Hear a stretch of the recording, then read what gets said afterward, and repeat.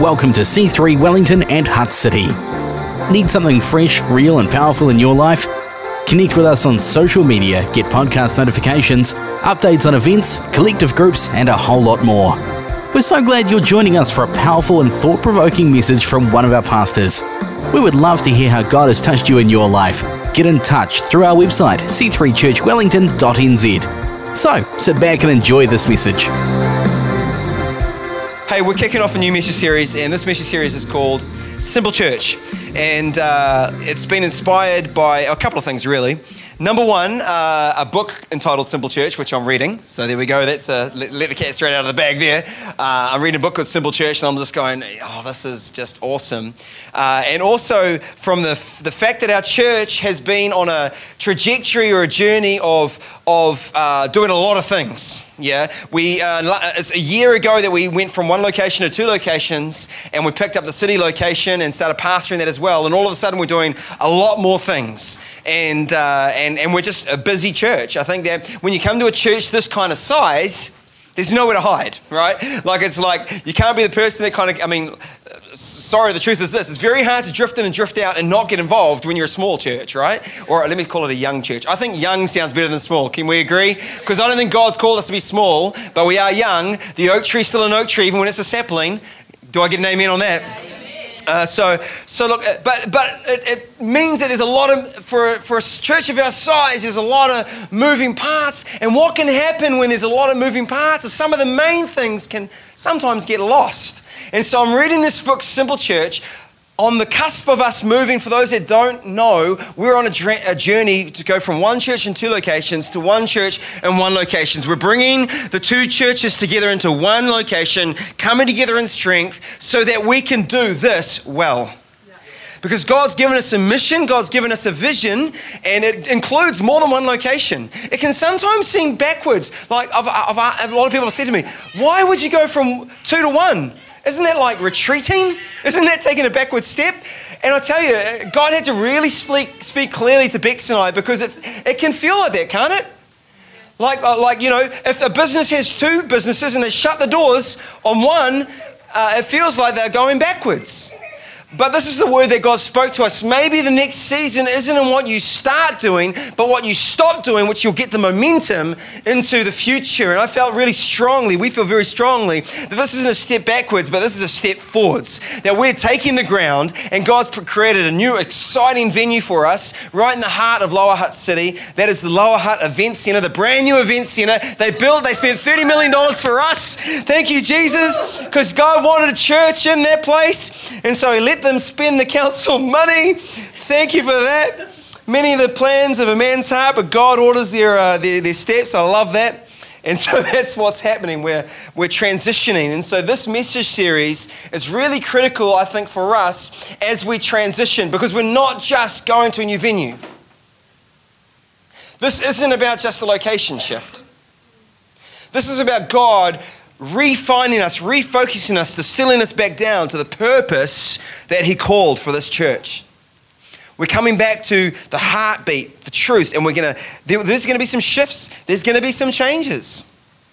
But in order for God to fulfill his purpose and his mandate on us, we honor what has come. We honor the journey that brought us to this point. But it is a new day for C3 Church Wellington. So here is our key verse for this message series. And can I be straight up with you? I'm setting you guys up. Any Star Wars fans out there? Come on, this is a Pentecostal church, you can raise your hands. Any Lord of the Rings fans out there? All right, the same people. So I was like, nah, I don't like that fantasy. This is episode 4, or this is the very first, the Fellowship of the Ring. This is not going to give you, we're going to stop mid-sentence on this message series. So I hope you come back next week for the next part, but this is a setup today. There is going to not be a conclusion drawn. I hope you're okay with that. This is basically one long message series, just like Star Wars, and we're going to get a snippet. I'll promise it won't be 2 hours though. It'll be shorter. All right, here's our key scripture and here's our big idea. The key scripture is this, and I pray this, ...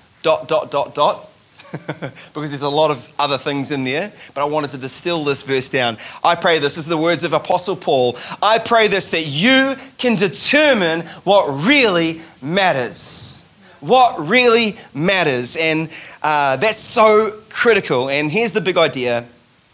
Why does the church exist? And what is her purpose? Can we pray? Father God, we thank you that you call us into fellowship with one another. And Jesus, we thank you that you gave up your life for this thing called the church, for this group of people that would be your family. And God, today we ask that you would speak and that you would clarify and refocus us around the purpose and the heartbeat and your plan for your church. Jesus, we declare that as you said, as your word says, you will build your church and the gates of hell will not prevail against it. And so we're not here to put our thoughts against what you've said. We're here to find out what you meant. We're here to understand what it is you've said, and we're here to cooperate and build what you said you would build. And so, God, I thank you for it. We thank you, Jesus, you built one thing, and that is the church. And so we ask that you would help us today to connect it to your vision and your mission. In Jesus' name. And everybody said, Amen. Hey, look, so Pastor Rick Warren, who pastors Saddleback Church in Orange County, he wrote the book, The Purpose-Driven Life. Anyone read The Purpose-Driven Life? Because, look, there was over 30 million copies of this book sold. That's not bad for a Christian book, right? 30 million copies plus. He says this is Rick Warren. He says, a church without a purpose and mission eventually becomes a museum piece of yesterday's traditions.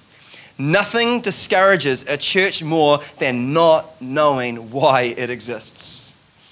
Not knowing why it exists. Proverbs 29 verse 18 says this, where there is no prophetic vision, the people cast off restraint. No vision equals no clear direction. It equals no roadmap to the future. And as the scripture says, we cast off restraint. The restraint is a measure or condition that keeps something or someone under control. The very thing that causes us to reduce things or say yes to some things and say no to some other things. When you have vision, you have focus. You commit to the things that will propel you towards it, and you filter your decisions through the question, is this going to help me get there? I speak through my language of the past, because it's not the current future. But if you wanted to run a marathon, and you've got a vision to run a marathon, you would pay to enter the race. You would commit to a training program. You would consider your diet and your sleep. You would invest in better shoes and better socks and better whatever. You start investing in some gear, don't you? You track your progress, and then you buy a $600 watch to help you track your progress, autobiographical. That's what I did. And you look, when your mates invite you to hit the town on Friday night, you're like, actually, I'm not coming because I've got to get up at 6 a.m. and do a 30K training run. It starts to shape and change the way you do things. You start to create restraint over your life because you've got a vision for something. That vision is to cross that finish line or maybe get a personal best time. Where there is prophetic vision, people focus on what really matters. Where there is vision, there is purpose. Knowing your purpose reduces frustration because it allows us to forget about the things that don't really matter. Isaiah 26:3 says this, that it says that God gives perfect peace to those who keep their purpose firm and put their trust in Him. God gives perfect peace to those who keep their purpose firm and put their trust in Him. A clear purpose not only defines what we do, it defines what we don't do. The filter must always be, does this activity fulfill one of the purposes for which God established this church? I'll say that again. Does this activity fulfill one of the purposes in which God established this church? In short, don't let anything distract from God's agenda for the church. Constancy to purpose is the secret to success. Constancy consistency to the purpose is the secret of success. A common problem for church today is that we don't major on the majors, but we can sometimes major on the minors. It's easy to become distracted by good but less important agendas and purposes and allow the energy of the church to be diffused and dissipated. As many church growth leaders say, you must major on the majors if you want your church to make an impact in the world. Therefore, the main thing is to keep the main thing the main thing.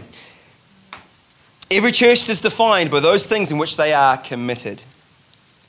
So, I don't know if you're wired like I am. As soon as someone says that, my question is going to be, what is the main thing?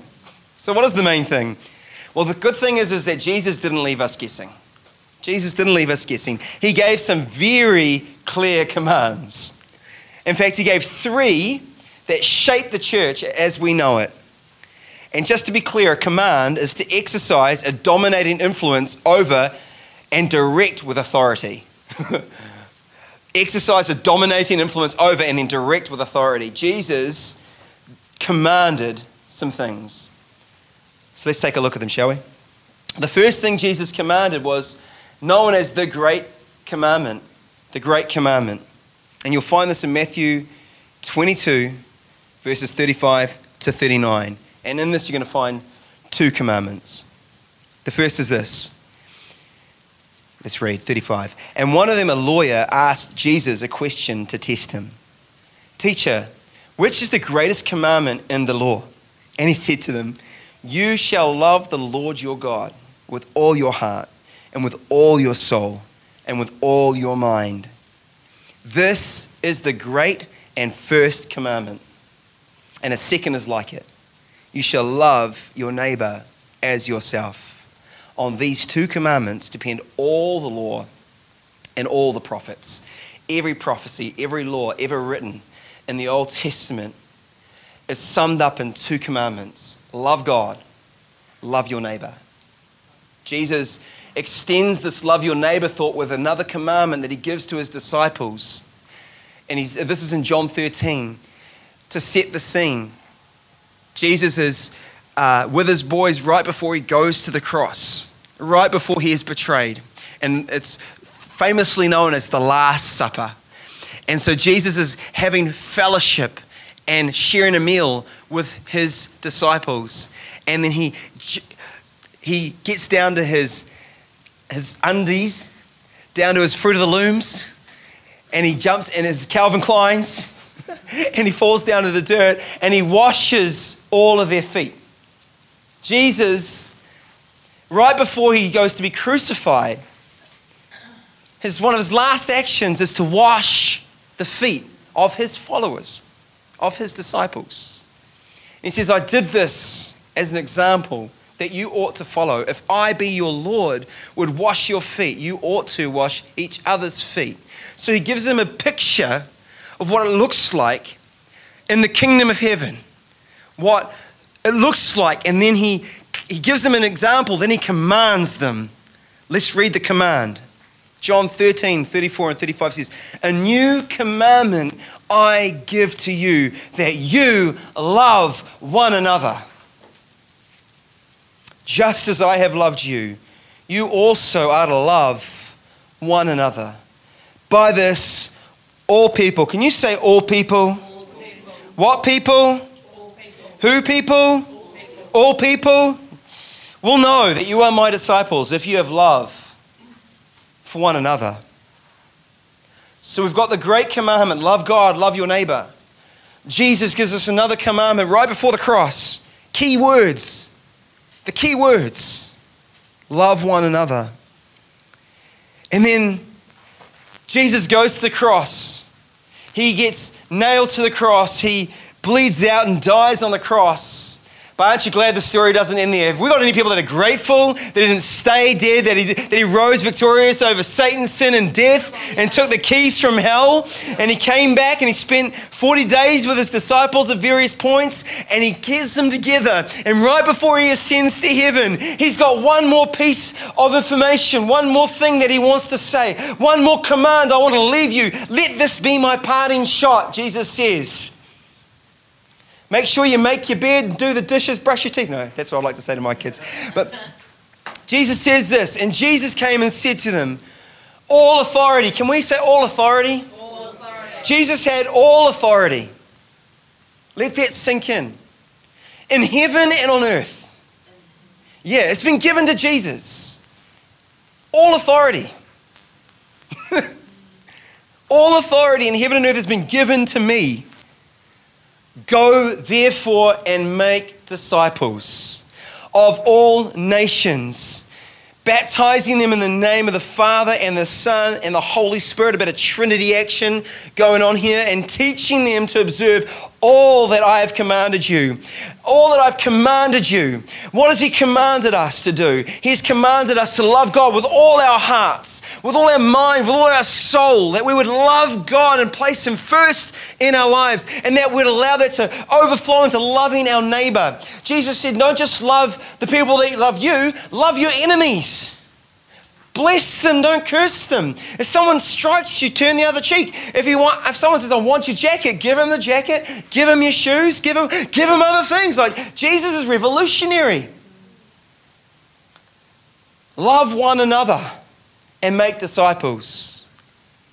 This is called the Great Commission, to go and make disciples. The 3 commandments Jesus gave the church is love God, love one another, or love the church, and make disciples, love the world. Yeah?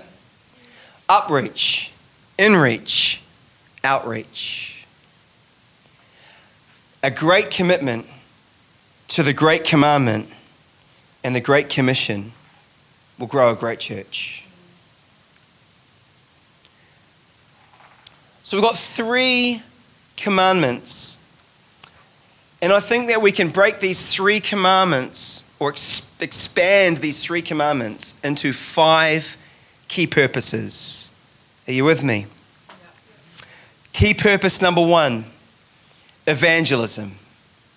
Go and make disciples, Jesus says. Love your neighbor, Jesus says. After the love your neighbor, he tells a parable called the Good Samaritan because the question was, okay, who's my neighbor? And in this parable, Jesus says there's 3 men. One was a priest, one was a rabbi, and one was a Samaritan. Now, that's controversial when you're a Jew. He made the Samaritan the good person, and the Samaritans were half-breed Jews that the Jews despised because their religion got mixed. And so the Jews hated Samaritans. And so Jesus is saying, who's your neighbor? And he paints the person that the Jews despise as the loving neighbor. And you know what the neighbor did? He crossed the road. He saw the person broken and beaten by thieves. He put that person on a donkey. He took that person to an inn. He said, innkeeper, look after this person. Here's some money. And if that's not enough, I'm coming back with more money so that you can look after this person. And that was what Jesus said was being a neighbor. We're called to go and make disciples and love your neighbor. Evangelism. 2, worship. A key purpose of the church is worship. Love God with all your heart, soul, and mind.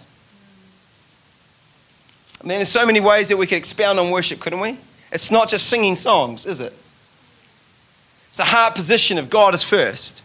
It's the overflow of what God is to us and what He means to us. And our heart responds. It's our response to the goodness of God, the grace of God, the love of God, the mercy of God, the fact that He would save me from my sin, that He would take me from my brokenness, that He would take me from death to life. Oh, man, my heart's response to that is worship, yeah? That we would call and pull each other into depths and deeper depths of worship of God. When we give and when we're obedient to give and we move in generosity, it's worship. When we receive the word of God, it's worship. Worship is another key purpose. Another one is fellowship. Love one another, Jesus said. But He did that in a setting of eating together and hanging out together and being close together. We talked about this last Sunday. You can't love from a distance. Magnets have to get pretty close before they connect. You know, church is a place where you can come as you are. that you are, if you can't be welcomed here as you are, then we've got it wrong. We've missed the gospel. If you have to do something to be accepted, then it's not the gospel at all. That this is a place where Jesus poured out his blood for you and for me, in a place where we had not yet chosen him, and he said, you're worthy. And so your value is not set on what you do. Your value is set on Jesus' blood, set your value. And if he says that you're worthy, then we say you're worthy. And you can come into this place and know that you have a place that you can belong. So you don't have to put on the mask, you don't have to play the game, you don't have to pretend, because it's life-sucking and soul-sucking to feel like you've got to fit in, but you can come into this place and be who you are created to be. We need you to be you, no one else. God wired you, made you, called you to be you. And so language I like to say is that who you are is close to the top of your skin. It's not deep, buried deep below you. And that's a journey. It's a journey of trust, because we've been well and truly cultured and indoctrinated into the game of fitting in. We've been well and truly cultured into this game of being accepted by what you think. I'll be what you think I need to be so that you'd accept me. The challenge is they're accepting some version of you that's not you. God can't bless the fake you. He didn't make a mistake. And every bit of brokenness that we've walked through becomes a bridge to our future. Every bit of brokenness that is in our past becomes a shining light of his grace that other people can see that might have just walked through or are walking through the same thing. And all of a sudden, when we come into fellowship, what you've walked through can bless somebody else and set them free. The church is not the church just 2 hours on a Sunday. It can't be. Jesus spent 3 years with these guys, ate, slept, they just were in each other's back pocket. He had a crowd of hundreds of thousands at one point, but he didn't turn to the hundreds of thousands. It wasn't his attention. That was not his attention. His attention was investing into these guys. And they reached beyond the 100,000, like beyond any crowd that Jesus ever pulled. I mean, the gospel 2,000 years later is in Taita in a small room in the back of Walton Ash because he invested in these guys. Fellowship, man, it's such a powerful force, such a powerful thing. Community, a place where you belong, a place that you can call home. It's such a key value and purpose of the church. The moment you feel like you've got to be something to fit in, crushes it. We've got to fight for authenticity, realness, and vulnerability in church, yeah? By the way, I am going to actually preach these I'm going to expound on all of these as we go through this message series, not today, but I'm setting this up, as I said. Evangelism, worship, fellowship. Fourth, purpose of the church, service. Service, love one another. What was Jesus' example of loving one another? Washing feet. Yeah? Jesus says, I didn't come to serve, but I didn't come to be served, but to serve. I came, I put my crown down in heaven. I came as into humanity, as a humble baby. I grew, I learned, I understand everything that you've walked through. I understand the journey. I've felt all the temptation. I get it all. And I didn't come to make much of myself. I came to serve. Jesus shines through our ability to serve one another. The great thing about service is it becomes others focused. Your life does not revolve around you. I love this about marriage. I love it. I love it, and it's hard. And that is that you put someone else first. If you get it right, and we don't get it right every day. I get this. This is a hard one because we can be so selfish, can't we? Like we just want to be the captains of our own ship, the masters of our own destiny, and to allow someone else the steering wheel of our lives is tough. But our call is to let go of my happiness and me seeking and to seek someone else's and to make sure that they are. Isn't that incredible?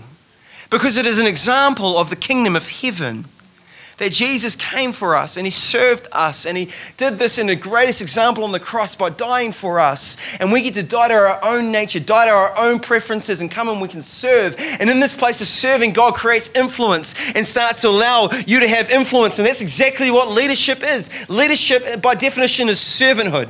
That's all it is going, you know what, to a greater level of servanthood, and God creates an influence, and all of a sudden your life is impacting other people, and you're making a spiritual difference in someone else's life, and you're going, oh my gosh, you lie down at night going, I can't believe it.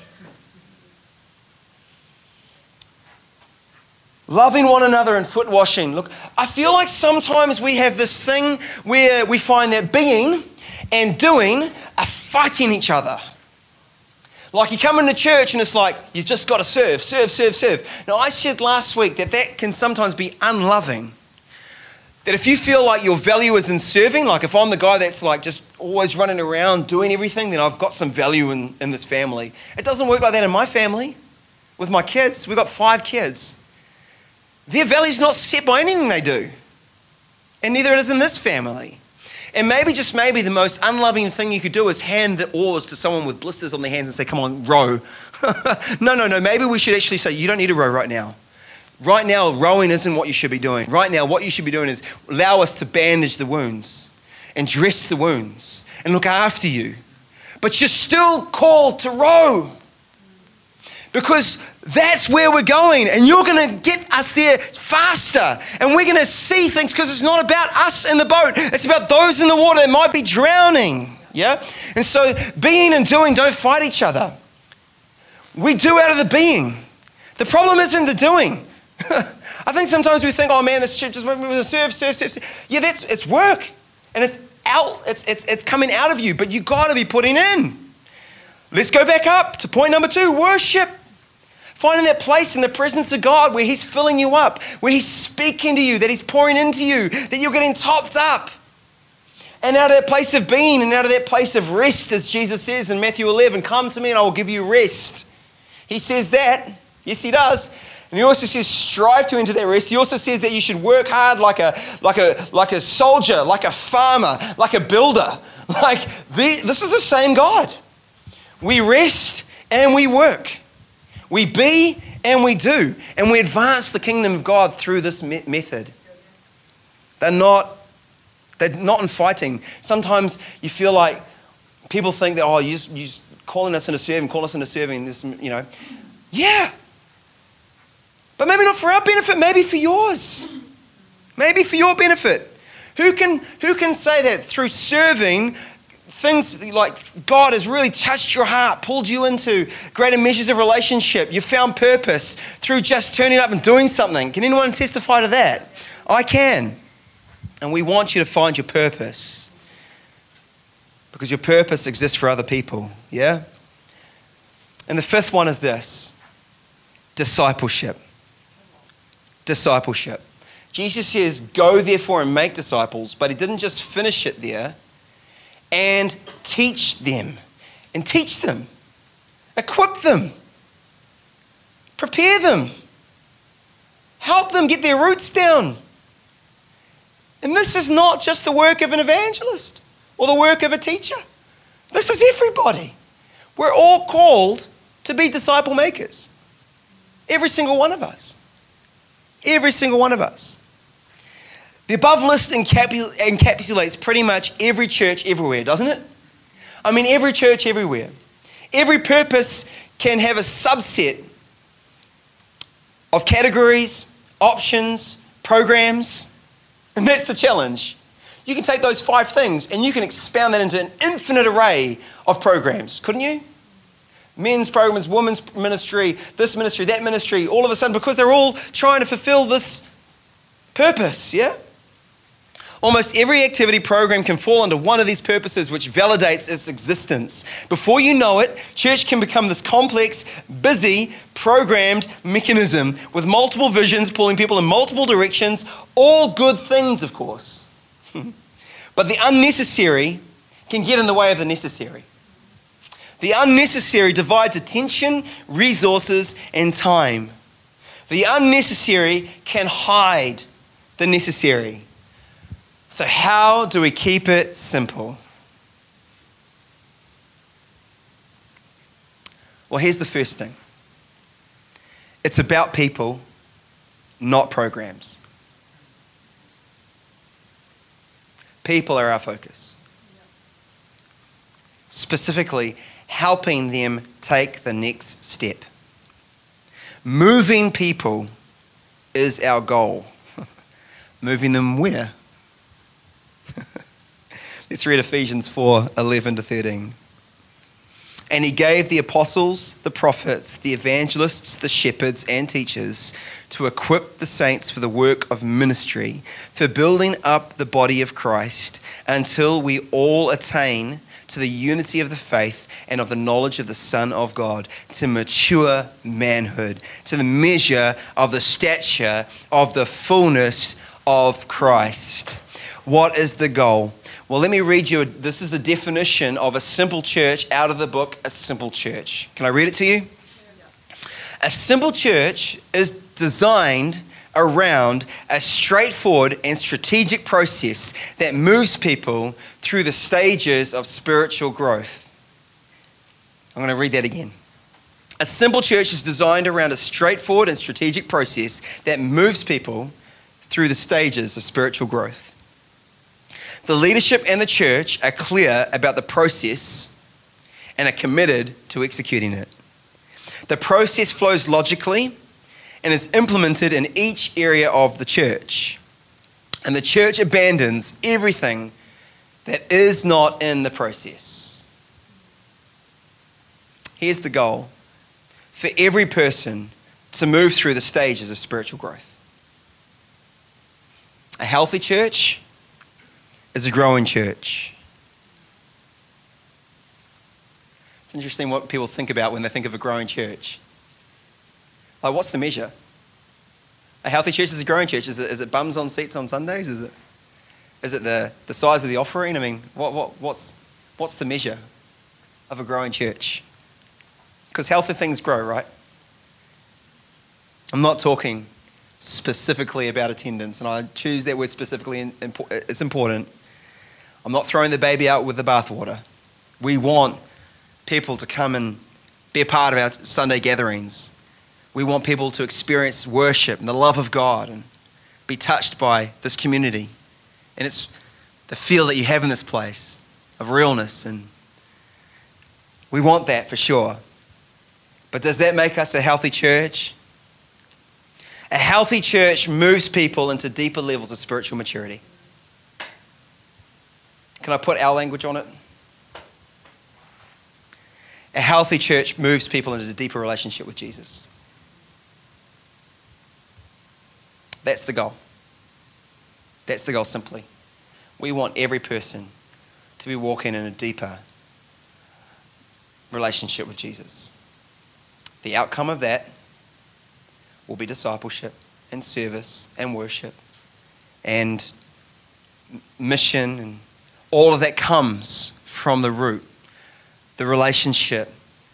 The thing that's before everything else is your relationship with Jesus, my relationship with Jesus, and allowing him to do the work. You see, the Bible says that he is changing us degree. The Holy Spirit is changing us degree by degree into the image of Christ. Our hope for every person here is that you would take another step deeper into a relationship with Jesus. And that's why maybe we say maybe you've never ever taken a step. Troy, where are you, mate? Oh, you're right in front row. Come and participate. Can we encourage Troy? Come on, this guy's awesome. Now you got the focus, mate. Feel the Holy Spirit descend.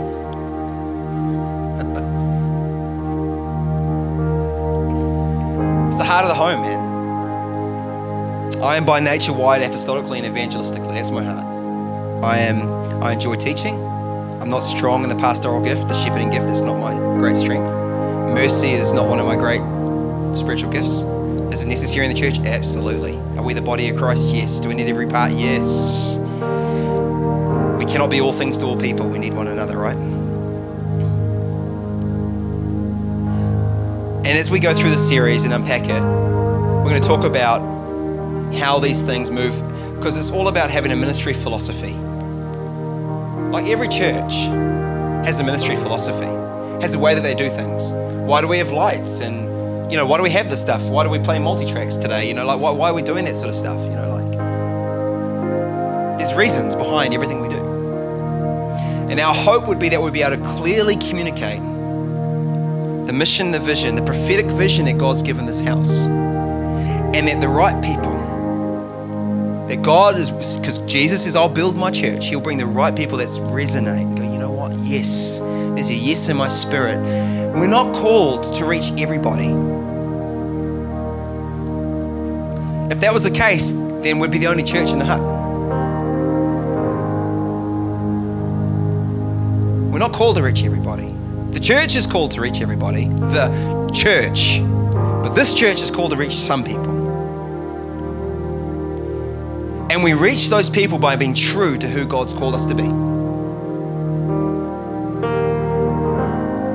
And that's really critical for the next stage that we're moving into.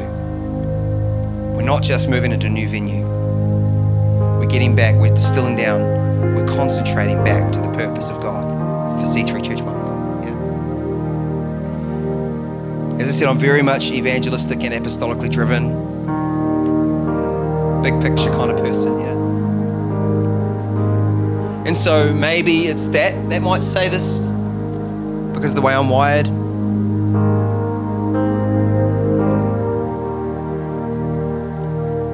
But evangelism is just such a critical part. It's because it's the start. You got no one to disciple if they haven't said yes to Jesus. And so what I'm hoping is that we as a church, those that call C3 Church home, those that have been on a journey with Jesus for some months or years, we might be able to give you a little whippersnapper to disciple. Someone passionate to learn, someone zealous. That's our hope, is that every person in this place would have an opportunity to walk one-on-one with somebody and disciple them. And I'm kind of stealing some thunder from messages to come, but that's my hope, is that we focus on reaching lost people, but then we focus on discipling them. We focus on clearly communicating who we are as a church and who we are not. And we're okay with that. We're not for everybody. That's okay. But we clearly communicate that. So I think it's vital that we shape certain parts or certain things that we do around the motivation of that gathering. Like, why do we do this? And what are we trying to achieve today? And we all are united around that. That's what we're trying to do today. That's our hope today. That's our goal today. That's our win today. And so my hope would be that we'd come out of the series with just a few things that we do, that we all do together. And as we do that, Jesus will build his church and the gates of hell will not prevail against it.